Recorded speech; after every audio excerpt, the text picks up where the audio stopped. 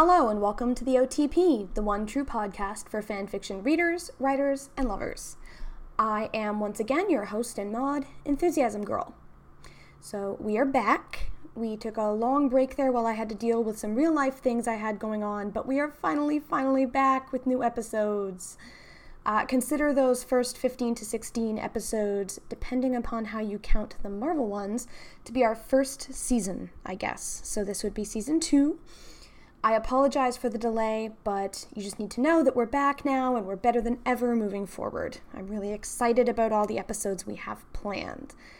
This episode is our first episode that is specifically focused on a particular kind of alternate universe fic, which is something that I've been wanting to do for a little while, and no, it is not the long-promised ABO episode, but that's coming. In this episode, we talk about fusion AUs. Those are the AUs that are not quite a crossover, but not quite not a crossover either. I'm joined by contributor Joan, who you last heard talking with me about Homestuck, and Chris, who you may remember from our episode on Tony Stark. It's a very fun conversation. We talk about a wide variety of different fandoms and consider which ones lend themselves to fusions and which don't and why. So I hope you enjoy it, and please stay tuned at the end for an important bit of podcast news. One true podcast. One true podcast.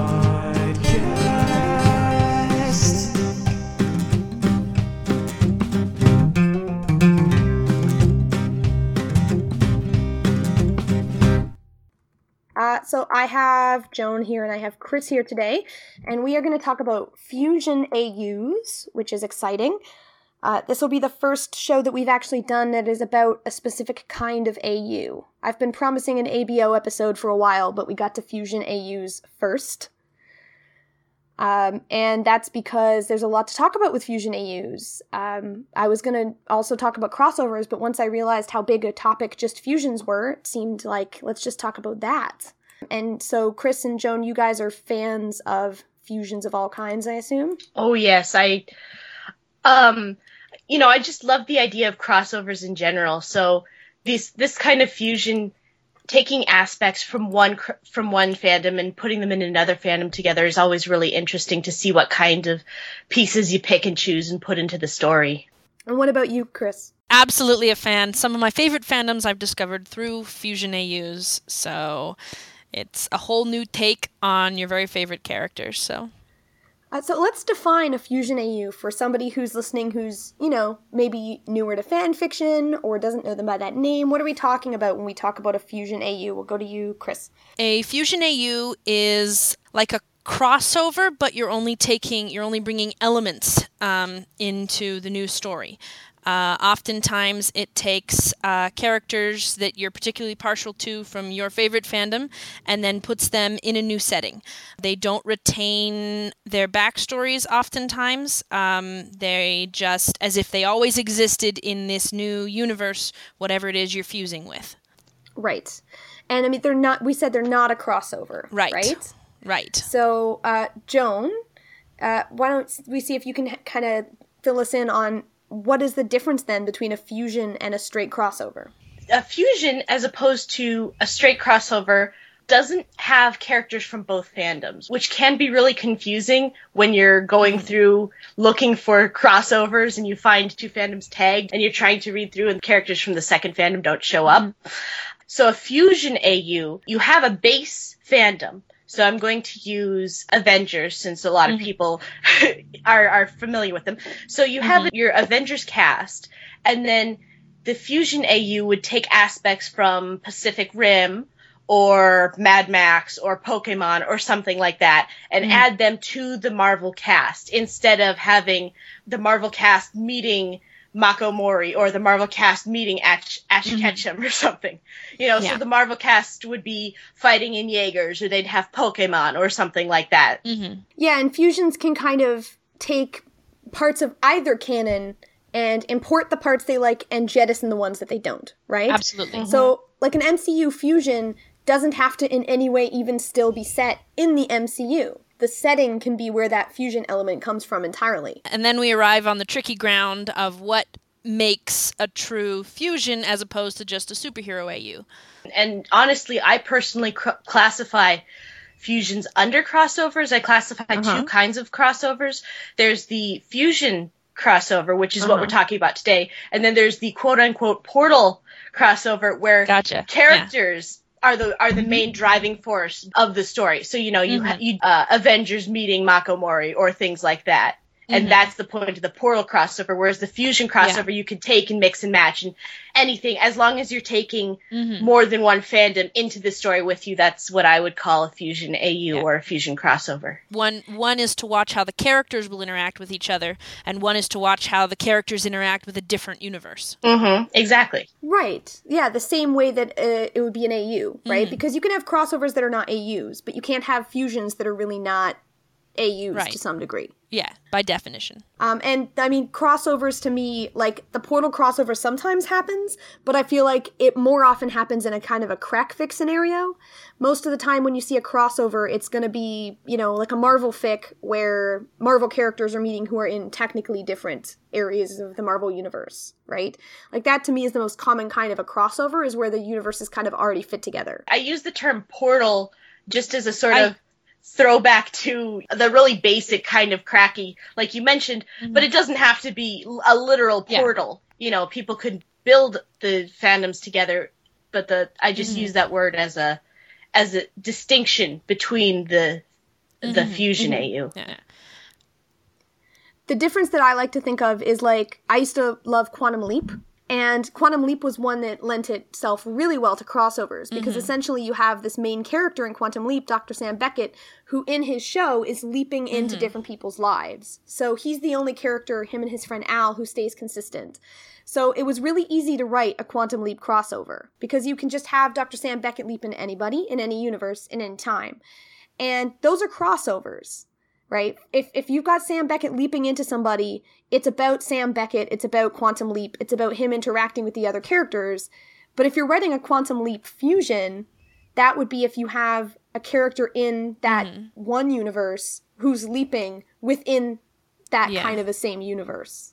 Like, you're taking the core concept of leaping, but you're kind of jettisoning everything else. You're giving that to someone else. Like, a lot of fusions that I see will take the cast of one fandom, absolutely, and then put it in the situation of another fandom. Yeah. Which is basically what you just described with Quantum Leap. Yeah. Yeah, I mean, you can have different types of fusions, though. You can have setting fusions where you're picking up a cast and you're putting them into that other setting.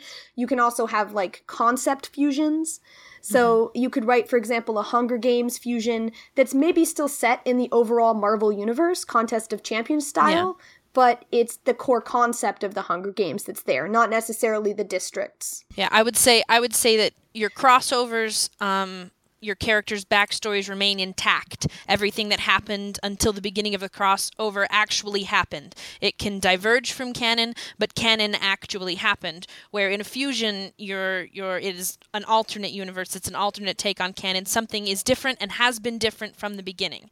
Whether they're in a new universe or whether it's elements of that universe brought into their original universe. So fusions have a long fandom history. According to fan lore, they go back really to around the turn of the 21st century, so around 2000s.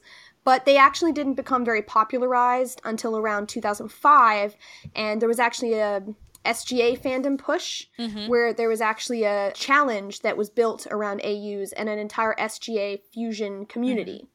So Stargate Atlantis fandom is kind of where that really took off, and that's where a lot of the types of universes that we commonly identify as fusion universes kind of now come from. And there are actually currently, I looked today, 18,000 plus fics on AO3 with the tag of alternate universe fusion. That obviously doesn't account for all of them, because they're not all necessarily going to have been caught under that alternate universe fusion umbrella. Some of them might not be even tagged as AU, and they just might have both the fandoms. But that's a lot. Like, that's not a small number, right? There's quite a lot of fusions being written out there.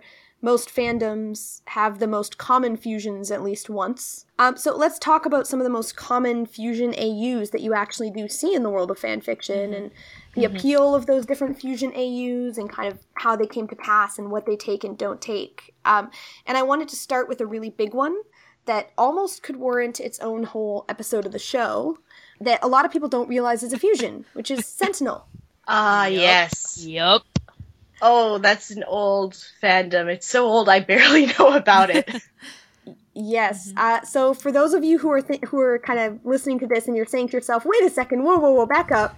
I thought we were talking about huge fusions. How come you're not talking about Sentinel AUs? Because for some people, they really will not know that. Absolutely. It is actually a total fusion AU. It's a fusion AU with a TV series, which is called The Sentinel, which aired from 1996 to 1999. Yep. So pretty old school.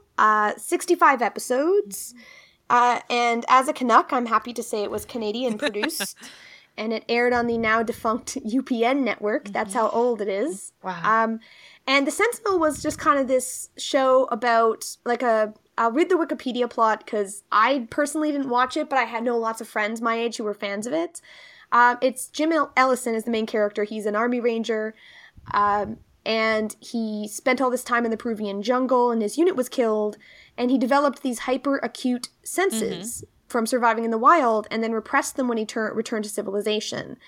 And so when he returns to civilization, he kind of gets tagged by the government and by the kind of larger world as like an ancient tribal thing called a Sentinel, right? So this is the part where if you read Sentinel AUs, you're like, oh, okay, now I get it. Kinda, except that the biggest difference is that in the Sentinel, so you'll see that tag on a Sentinel AU that Sentinel and guides are known, because it's all secret in the actual Sentinel TV show. It's a super unstudied phenomenon. The guy who winds up as his guide, as his teacher or whatever, is the only dude studying this phenomenon.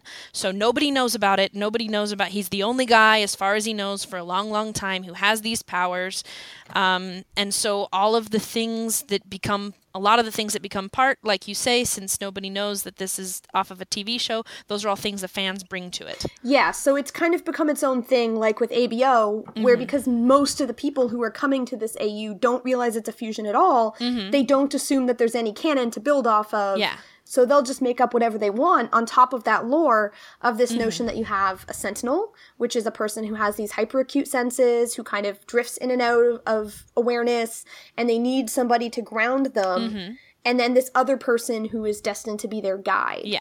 Who destined to be the person to ground them. Yeah. And really what I think Fandom has done has taken it and turned it into something very similar to a Soulmark or Soulmate AU. Absolutely. In some respects. Unsurprising, honestly. Yeah, I mean, it becomes a romance thing where you're destined to meet your guide. And then it also has the ABO element of separate classes of society. So then people started to draw on this idea that, well, guides are treated one way and sentinels might be treated another way. So some fics actually tap into that too, which again, in the original show, they're not known. So that's not a thing. Nope, but not when at you all. create this whole world now where everybody is a sentinel or guide and it's this whole class of society, it becomes a whole other thing. I didn't realize personally, like when I started reading fan fiction again, that the Sentinel was actually coming from the show, even though I knew it was a show, until I suddenly started reading a couple of the fics that actually had the characters Jim Ellison and Blair Sandberg, and I was like, where are they getting these characters from?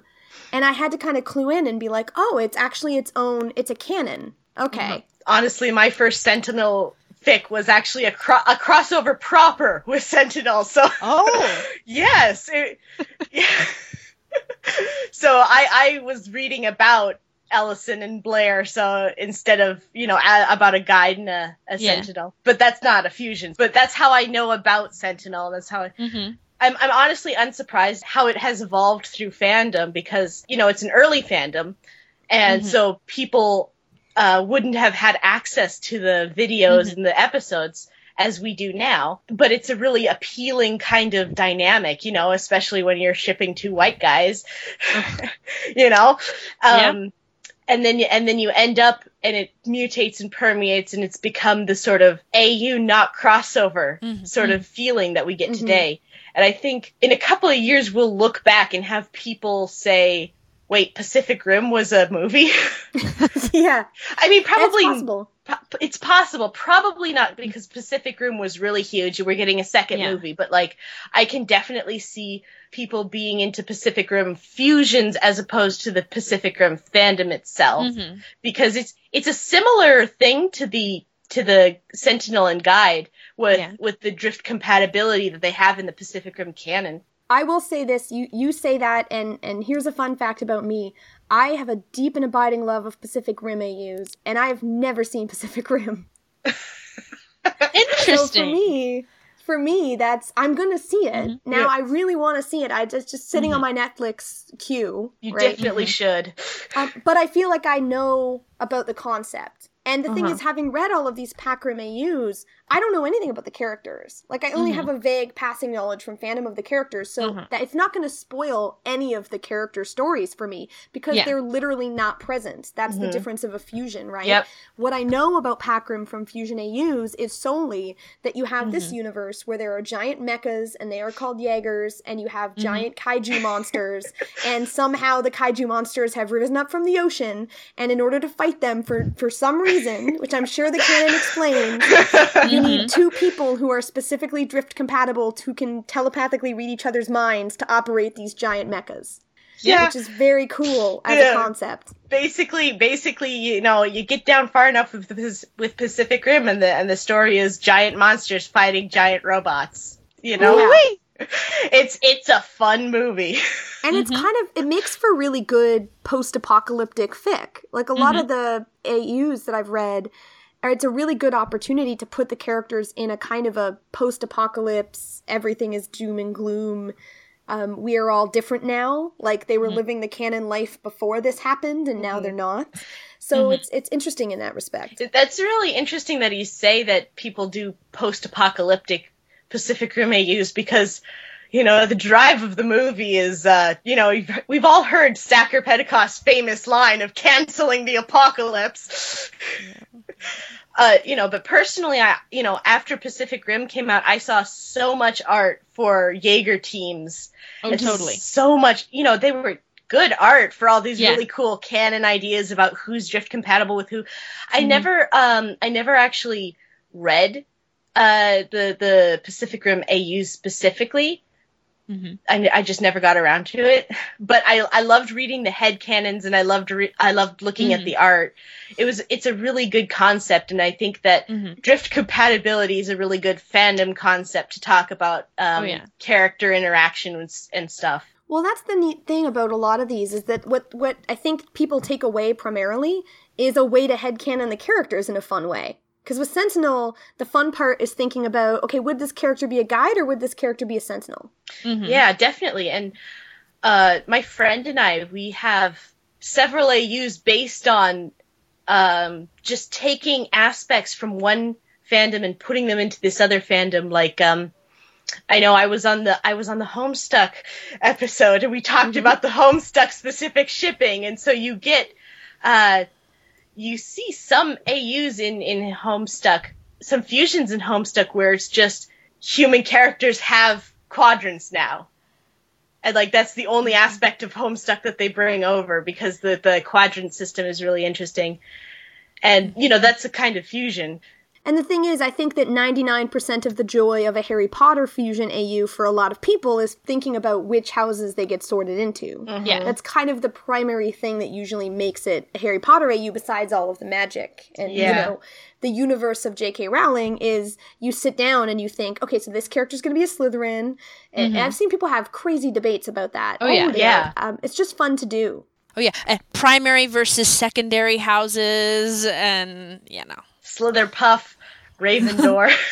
Yep. Well, the other one that's actually really interesting for that is there's two that I would classify together as they kind of become giving the characters magical companions AUs, which is you have your demon AUs, which is his dark materials, and that's another one that when you look at it on AO3 now, it's not tagged a alternate universe his dark materials. It's just tagged alternate universe daemons, because a lot of people don't even realize that that's from his dark materials. Yeah. And the other one is a Pokemon AU.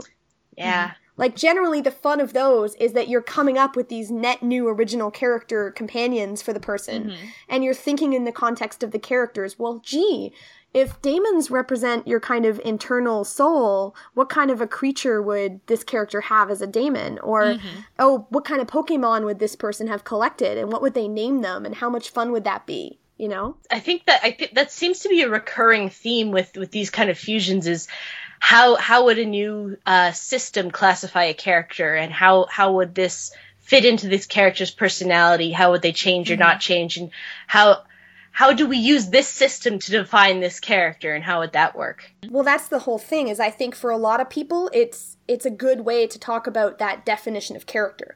Because when you're writing fan fiction and it becomes transformative, right, I think that that's the key thing for a lot of people, is how do you keep a character from going out of character?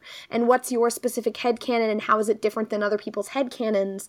And so a lot of these fusion AUs that have taken off versus, and we'll talk later about ones that kind of haven't, it really comes down to, does this particular universe give you a fun new way to contextualize and define the characters you love in something else? It also kind of explains why you see a lot of Harry Potter AUs that have, like, 3 chapters and then die off. Oh, yeah. Because what they really wanted to do there was write, like, meta. But they felt like, oh, it has to be a fic or no one's going to read it. But I really only wanted to write meta on that. Yeah. You know what, though? Just write, like, a drabble about them sitting under the Sorting Hat. Like, Totally. That's all you need to do, right? It's just literally the Sorting Hat scene, but different characters. You know, and them talking to the hat. I think that's charming. What was interesting to me, actually, was when I was researching this, is that Sentinel AUs seem like there really are a lot of them, because there's probably a couple of good ones in every fandom. There's only 582 that I found tagged on AO3, which is about the same number as Pacific Rim AUs, which, considering Sentinel's been around a lot longer, was surprising to me. There was 563 Pacific Rim AUs, but there was 993 fics tagged as alternate universe daemons. Yeah. And I really don't think very many people at all have actually read the Philip Pullman books who are writing those AUs. Like, I feel like, to the relative popularity, way more fans have actually seen Pacific Rim than have read his Dark Materials. So it's interesting to me, because it's not necessarily the most popular universes that are the ones that take off. It's the ones that give people that specific thing that they want to play with, or that they can read in a fusion, not know it's a fusion, and go, oh my god, that's a cool concept. I don't need to go read the books at all to understand the fundamentals of this. Yeah. You know, I think a lot of people came away from Philip Pullman's series and just thought the best part of that was having an animal to follow you around. you know? Yeah, all of the weighty, like, atheism stuff and all of the, like, multiverse stuff. You're just like, I just want a cute animal. Can I just have a daemon with me? Oh, absolutely. His universe is so complex and so heavy, and he really, I feel, took his characters. It's one of those things where you don't need fiction to follow those characters to give you what you wanted from those characters. You already explored the duration of those characters, so the universe doesn't need exploring. The characters don't need exploring. But oh my goodness, isn't an animal, a soul animal or whatever, isn't that an excellent trope? So, yeah, some of these, it's just so fun to dive into that concept. When Sense8 came out, I actually watched Sense8 because I loved Sense8 AU so much. Because I read a few of them and I was like, this is a very cool concept. This is a great concept. 8 people telepathically linked. I mean, you could basically take them from any fandom. You could do a multi-epic crossover of 8 characters from 8 different fandoms and put them in a Sense8 AU, or you could pick 8 characters within the same universe. And again, there's a sense of fun to that, of like, which 8 characters do I pick? And then what do they all bring to the Sense8 that they're in together? And you know, ooh, I can write an OT8. But the thing is, I think that at the same token, I didn't see a lot of Sense8 fic as much as I saw interest in the AUs. And Chris, you and I were talking earlier about that being because Sense8 is already... It's already so transformative in and of itself that fandom doesn't need to kind of correct it in the same way. Yeah. So, like, if you know that the writers are going to give you a really good gay orgy, why do you have to write the fic? You kind of don't. You're like, the gay orgy's already written. But right? Not only is it written, it's filmed. Right. But the concept I think, is so compelling. Yeah. And was so nebulous and kind of vague that it doesn't have a lot of clear rules in the show. So you could take that concept. That's one I think that in, 5 or 10 years, maybe nobody will remember Sense8 was a show, but we could all reasonably be reading a ton of Sense8 fic. Totally. I wish, actually. There's only 41 on AO3 that I saw because Sense8 kind of came and then left. Very sudden. It was a very sudden thing. Yeah. It's the Netflix binge phenomenon. Well, and I think what you're talking about it disappearing, I think there's a good chance, too, based on accessibility. You had to have Netflix to watch Sense8. So it was popular for a limited amount of time, and you had to have Netflix, which is a little bit more of an investment for some people. I wound up going to a friend's to watch Sense8, whereas Pacific Rim was in theaters and then as a DVD, and if you wanted to acquire it, there are ways to do that without any monetary output at all. Yes. Whereas, like, with the Sentinel, when I finally realized that that was an actual thing and wanted to see what all the hype was about and why everybody loved it so much, because surely they did if they were writing all these AUs, I couldn't find it.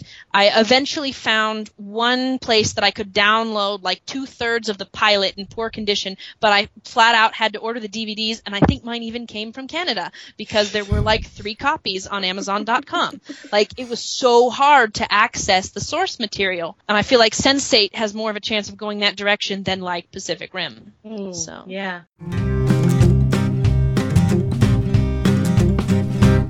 So there's a few other ones I wanted to mention because they're kind of fun. I think that we're starting to see more and more and more Hunger Games AUs. I feel like that's one that kind of, like, it was never as big as the movies were, but, like, I'm starting to see more and more and more. It's starting to become a thing now that in a lot of fandoms people are requesting. yeah. I could definitely see why that would be popular. I But mean, yeah. there's so much there for hurt comfort, and then, you've got the epic supposed love scene in the first thing. It's like, our love is so strong it scares the capital.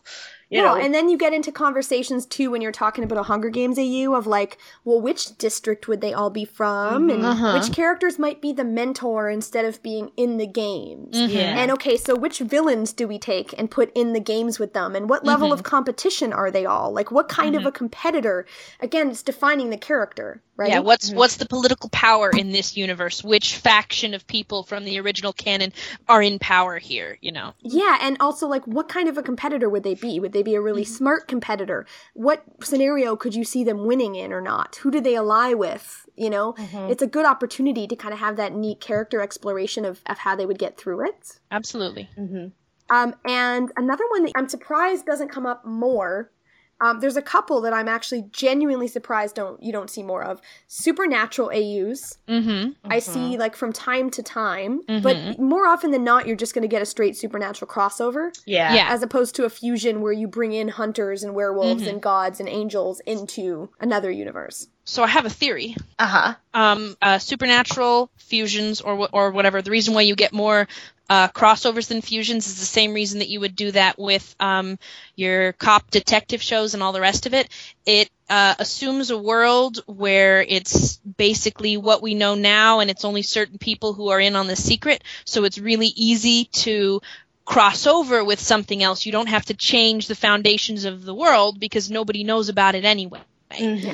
So it's super easy to do crossovers rather than fusion. So when you do see fusions, it's more like they're describing some event in their story, but they're using terms that they've lifted from Supernatural. They talk about demons in the same way, they talk about exorcisms in the same way, or they talk about rock salt shotguns, but they're elements that they've lifted just as like a terminology.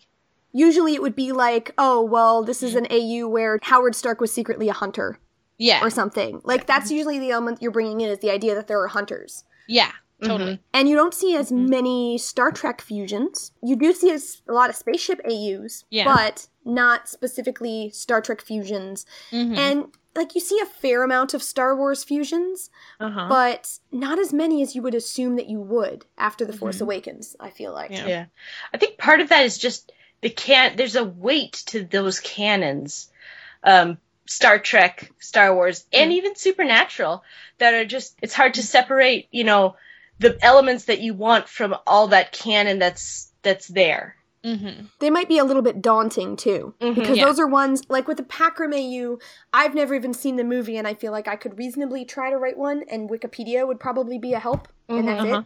But, like, if you're going to write a Star Wars or a Star Trek AU, I feel like, similarly, even to a Harry Potter AU, or Supernaturally, you might write the AU and then have 20 people be like, but you got this detail about this species wrong. Yep. Oh, yeah. Yeah. Totally. Or you said that they have a warp drive, but this is Star Wars. Like, you have to know both fandoms intimately. So you asked, before we started, you were asking about Doctor Who, and I wouldn't wonder if that's one of the problems with writing Doctor Who fusions, is that you have to assume, depending on how much you're incorporating, you need to know a lot about Doctor Who.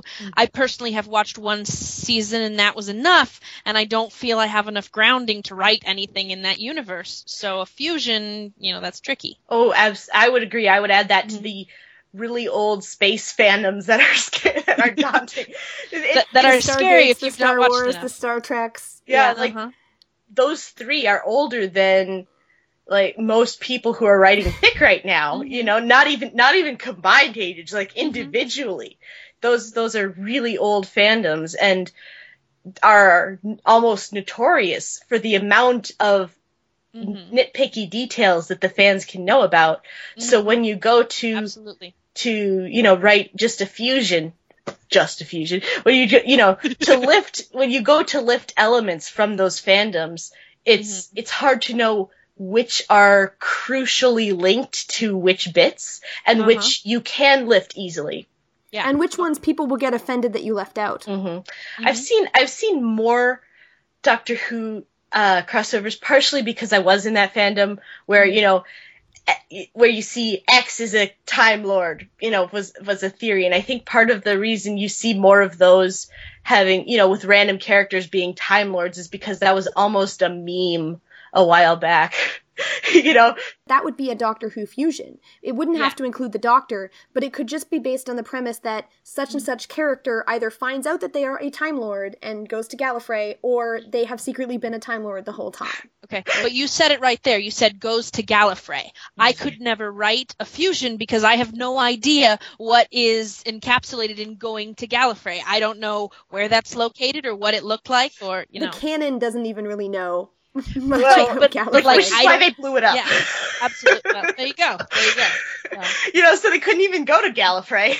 And you don't see as many, I wonder why you don't see as many Marvel fusions, because it could easily just be, you're in X fandom, and such character, the Avengers exist suddenly in their fandom, and they find out that they are a mutant or an Inhuman. Yeah, And boom, they have powers. That's just a superhero AU, only you've also got Tony Stark in the background. Yeah. Although speaking of Marvel, that's an actually really interesting one that I definitely wanted to mention in this episode. Both Marvel and DC are really interesting examples of canon fusions, because if you look at the history of comic books, all these different superheroes that we know legitimately started on their own individual worlds. They didn't coexist like they do now. They all sort of merged together slowly as history went on. So, technically Tony Stark's living in a fusion AU. Kind of, yeah. The whole history of comics, comics are, I'll get some shit from people I know, but sometimes I like to joke that comic books are basically fan fiction with the best fan art you'll ever see. Oh, yeah. Really?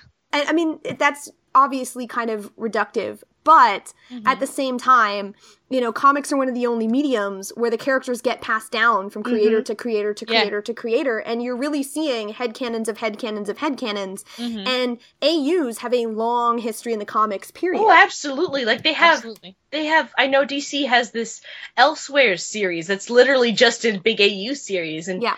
Marvel used to do a series called What If, and it was literally just what if rewritings. Yeah. So, what if X character didn't die?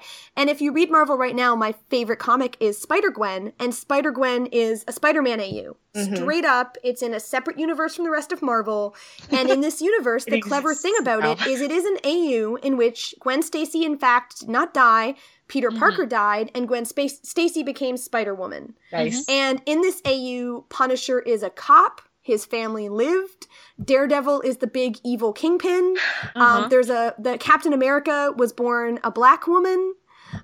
Tony Stark owns a coffee chain called Starkbucks. It's really, really clever because it basically takes everything you think you know and it just kind of slightly upends it in a fun way. But comics have a long history of that, and you're right. Like, comics are essentially one giant fusion universe. Yeah. Which is, it's a definite example of both the strengths and the weaknesses of fusion, especially if you're bringing the characters in, because especially when you're looking at the Marvel universe, technically all the Avengers are in the same world, so why did Tony Stark have to rescue the president by himself? Yeah. Yeah. And where the heck is Thor and everything? You know? Yeah, because those are not necessarily compatible universes. One thing that I was curious about with fusions, too, is I was looking up some of the different fusion AUs that exist on AO3 prior to this, and certain ones I was like, can you call that a fusion, though? Like, there was a listing for Friends fusions, and I was like, you're writing a coffee shop AU. Like, I'm just curious what constitutes a fusion versus are you just rewriting Friends episodes? That does sound like... That's not really a fusion either. Sounds like what Chris was talking about earlier with the superhero AUs. Yeah. Yeah, you have to have, in order for it to be a fusion, there have to be enough things that are particular to whatever universe you're borrowing from. And unfortunately, coffee shops are pretty much ubiquitous. So unless you're actually calling your coffee shop Central Perk and there's a blonde dude who is super salty who serves everybody, or you assign some of your characters, one's a museum guy and one guy, we don't know what he does. So unless you bring in enough distinct elements from the canon you're borrowing from, then it's just a coffee shop AU. And especially when there are no extra unique tropes like demons or whatever, then it's a fine line between just rewriting, like you say, rewriting Friends episodes, just doing a rewrite of a universe versus a true fusion. Well, and the other thing is some things are just so generally broad. So, like, could a fairy tale AU really count as a fusion? Because fairy tale is a very, very, very broad set of things in the same way that calling something a magical AU or a spaceship AU is. Versus if you are specifically bringing in elements from Once Upon a Time, that's a fusion. Right? Yeah. So if you have all of the characters realize that they are actually each fairy tale characters in a way similar to Once Upon a Time, where they have these double lives, then that's technically, sure, that's a Once Upon a Time fusion. But, like, just having them all be in a fairy tale setting is somewhat more generic. Yeah, fairy tales are basically tropes. I mean, you could call it a crossover if you had someone legitimately meet Snow White or something, but to actually say it's a fusion, I think it'd be really hard to specifically pull off.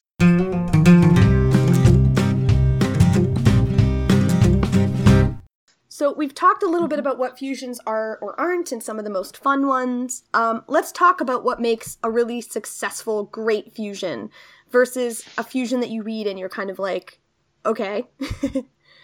So what makes them really, really work? What are the common traits of the best fusions that you guys have ever read or written? Chris, we'll start with you. I would say distinct elements from the canon that you're fusing with that mark it as very different from the fusion you're coming from, and especially when you don't need a grounding in what you're fusing with. So, like, you can do 3 sentences to explain what a demon is, and that's all you need, and then you've got a ready-to-go His Dark Materials fusion fic. I didn't realize it at the time, but I read a Halo Teen Wolf fusion fic the other day, and I'm going through this going, oh wow, this is such an interesting fic. Oh, that's a cool take on androids. Oh, this is really good, and I was invested in the characters and it was in the comment section. I went, oh, that was the plot of Halo, wasn't it? I don't know what Halo is. But I didn't need any more explanation than what they gave me, and what they gave me was so distinct and so clearly an alternate universe that was compelling. You read it for the characters, and you didn't need the extra help from knowing the other canon. Yeah, I mean, that's a good point, right? Because like I said, I read the Packer Mayus, I don't know anything. Yeah. And ideally in a good one, I don't need to know anything. Right. And Joan, what about you? What makes them really work for you? With fusion AOs, definitely it's about, you have to make them compatible with each other, because sometimes you see two fandoms and you're like, how on earth would they fit together? And if you come out of that thinking, yeah, how would they fit together? Then that's not successful. But if you make them mesh, then that's definitely successful. Another thing is handling of a character's backstory, because sometimes if you've got a fusion where the two fandoms are completely incompatible with each other, like say you're taking something like pre-industrialized and putting them on a spaceship, like a Star Trek fusion or something, you're going to have to take any backstory those characters had and then make it work with the spaceship. Absolutely. And, I've seen a couple of fusions where they have done that, and they've done that wonderfully, and they've made certain elements of a character's backstory fit absolutely perfectly with the events in the other canon, totally. Yeah, that totally would have happened. That's definitely how, that's definitely how you got to this point. You've definitely managed to put this character in a spaceship, and they're still the same character, even though, concept A from A universe doesn't exist in B universe, but it's still character A, and so when that happens, then that's a very good fusion for me. That's kind of the same principle of what makes a good AU, right? Is ultimately what you want to do is peel away certain layers of the character, but make sure that ultimately that character feels intact. And I think that something about that, too, is that you have to be very careful, like, which fusion universe you pick. Because some universes may just not ever lend themselves to a particular type of a fusion. And some might. And how you mesh them, like, there has to be a reason that you're writing that fusion. There has to be a particular thing about that character, I think, that made you get up and scream and go, oh my god, they should go into this situation. So how do you approach the world building in a fusion AU, though? Really, you said you could get away with just 3 lines, if you really wanted to, of now there are daemons. So what's the difference between kind of successful world building and poor world building when you're looking at specifically a fusion? I think it depends on knowing your limits within this fusion, because you have to know how much you can bite off when you're doing a fusion. How much of fandom B do you want to merge with fandom A? Because, if we're doing to come back to a standard one, a His Dark Materials fusion, do you want just demons, or do you want to bring in their concept of witches? Do you want to bring in the absolutely the metalworking polar bears? So that's a really big thing, because if you bring in too much or if you bring in too little, it's going to fall apart, because you either have too much to support and not enough space or time or energy to explain all these changes in the AU in a good way, or either there's not enough to support the changes that you've brought. But you can create short fusions. I've read unbelievable fusion drabbles. So it's possible. Oh yeah, and those are people who know their limits, who can work within the limits of the things that they want to do, and sometimes that leaves you wanting the long fic, and and I think it also depends on whether you're assuming that your audience is familiar with whatever you're borrowing from as well. You can't bring in too many elements on a Sentinel AU because most people have never seen the Sentinel. But on a Supernatural AU or on, I don't know. Pacific Rim, Pacific Rim. You can bring in a lot more, and either they will be familiar with it, or if there are enough of these AUs going around, they will become familiar with the other elements, and then you don't have to spend that time building it up. And so I think what you're talking about, knowing your limits, I think it's finding that sweet spot in the balance there and knowing your audience.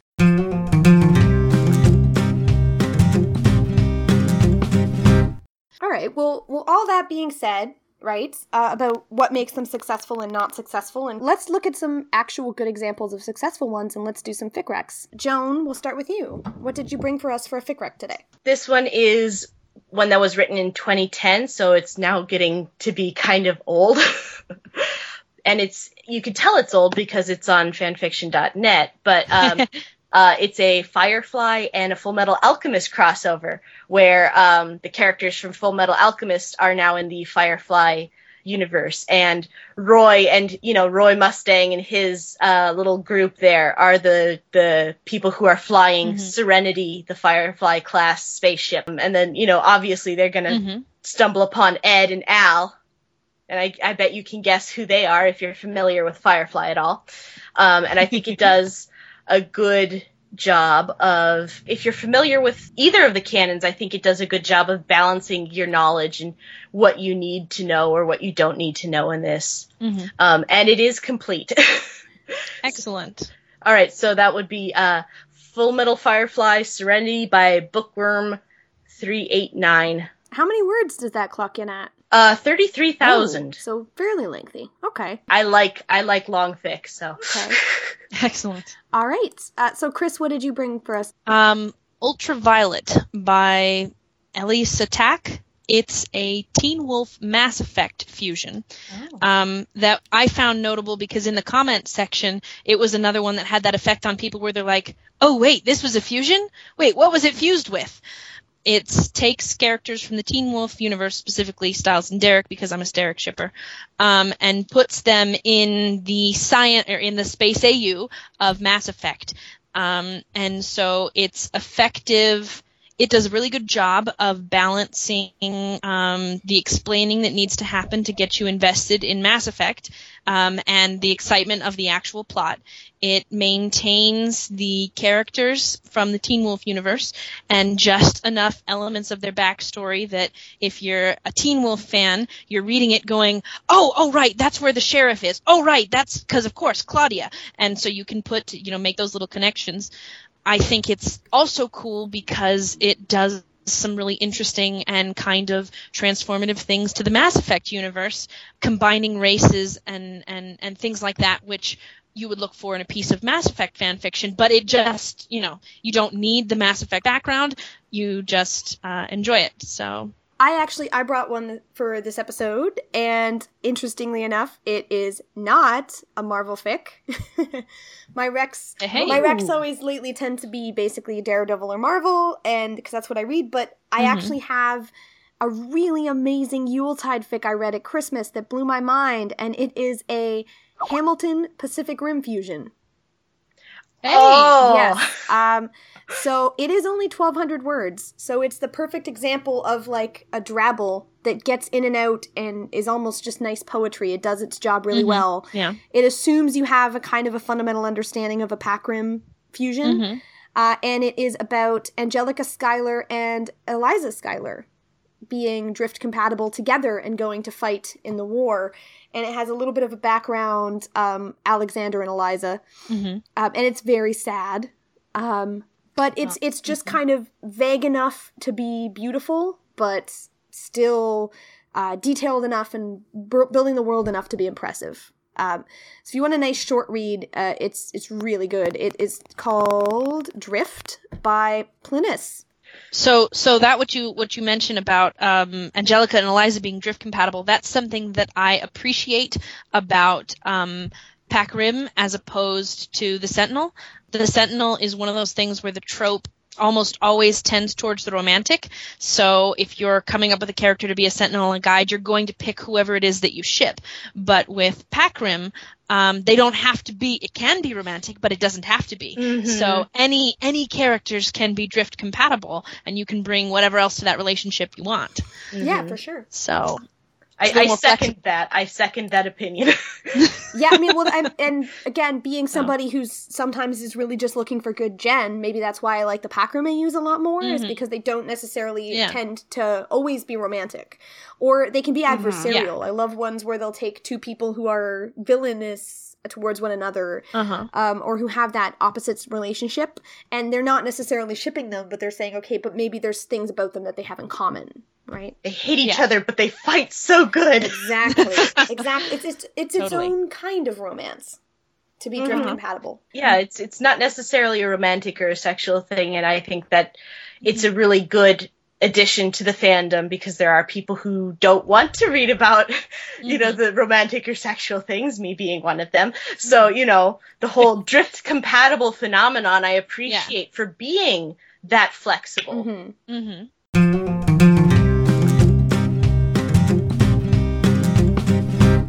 All right, so I will ask you guys to leave us with any final thoughts. I'm also going to actually ask the two of you to pose a question for the listeners to give us a little conversation starter on our Dream With that you would like to have them answer about Fusion AUs or that you think would be interesting to talk about. So, Chris, we'll start with you. I think that Fusion AUs are fascinating, and finding the line between a crossover, a fusion, and a rewrite is very tricky, but can be very rewarding. And the question I would ask would be, do people read fusions? How often do they read fusions with things they're unfamiliar with? Where they know one fandom but not the other. Is that a deterrent to starting a fusion, or is it potentially a pro? I think that's actually really great because I've discovered a lot of fandoms through fusions.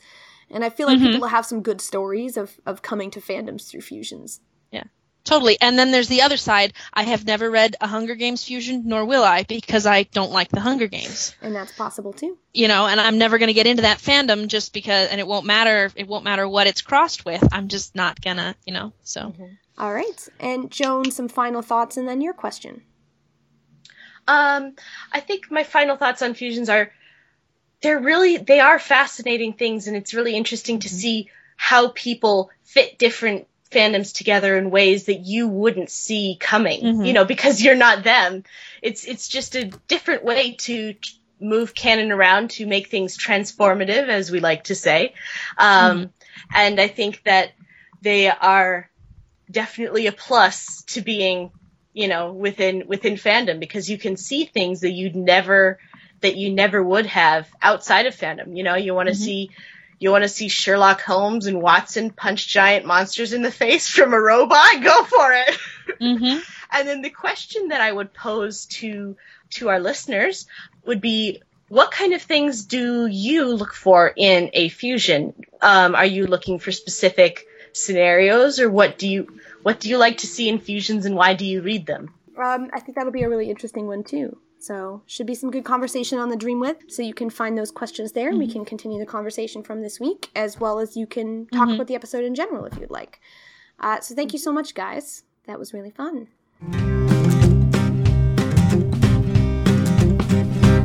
So that is our show. Thank you so much for listening, and thanks again to Chris and Joan for joining me. As always, if you heard us talking and you thought, how can I contribute to the show, please check out our Tumblr for more information on that at otpodcast.tumblr.com. You can also find great fanfiction-related content there. As well, as promised, I do have some podcast news, and that is that we are hoping to open ourselves up to potential sponsors and people who would like to spread their fanish love and creations to people like you listening who might want to hear about it. Whether you are a fan creator with an Etsy shop, or a Tumblr artist who would like to advertise yourself, or a convention, or a self-published author, you can email the otpodcast@gmail.com with the subject line sponsorship for more details. And as a listener, just don't be surprised as well in the coming weeks if you do hear some sponsorships that we've already gotten, and that is something we're very excited about. It's going to allow us to do more different kinds of things with the show. We are also more than willing to spread the word about nonprofit enterprises or fan clubs as well. Please contact us and we will do whatever we can to help you out. Fandom tends to congregate more online these days, but I really do love hearing about charitable enterprises fans have put together, nonprofit conventions, fan meetup groups of all kinds, and so I'm very happy to talk about them as well. I was asked before we went on the break if I could help let anyone in the Dallas or Fort Worth area in Texas know about a fanish brunch that happens there one Saturday every month. No matter what your fandom is, you'll be welcome. They play Slash the Game and Cards Against Humanity. It's a great opportunity for you to meet fellow fans live and in person in that area and make some new friends. You can find out more information about that at dfwfanbrunch.tumblr.com, or they are also on Dreamwith with that username, or on Twitter as at dfwfanbrunch. No feedback to read this week since we've been away for a little while, but we are excited to see what kind of feedback we get on this episode. Aside from the Tumblr and the Dreamwidth where you can join us, you can also find us on AO3 as _OTP. All of our fic recs are there, and you can subscribe to the show on iTunes, SoundCloud, TuneIn Radio, or Stitcher, and Google Play. As always, thanks to Peter Tchaikovsky for our theme song and logo, and finally, a reminder that your kink is not my kink, and that's okay.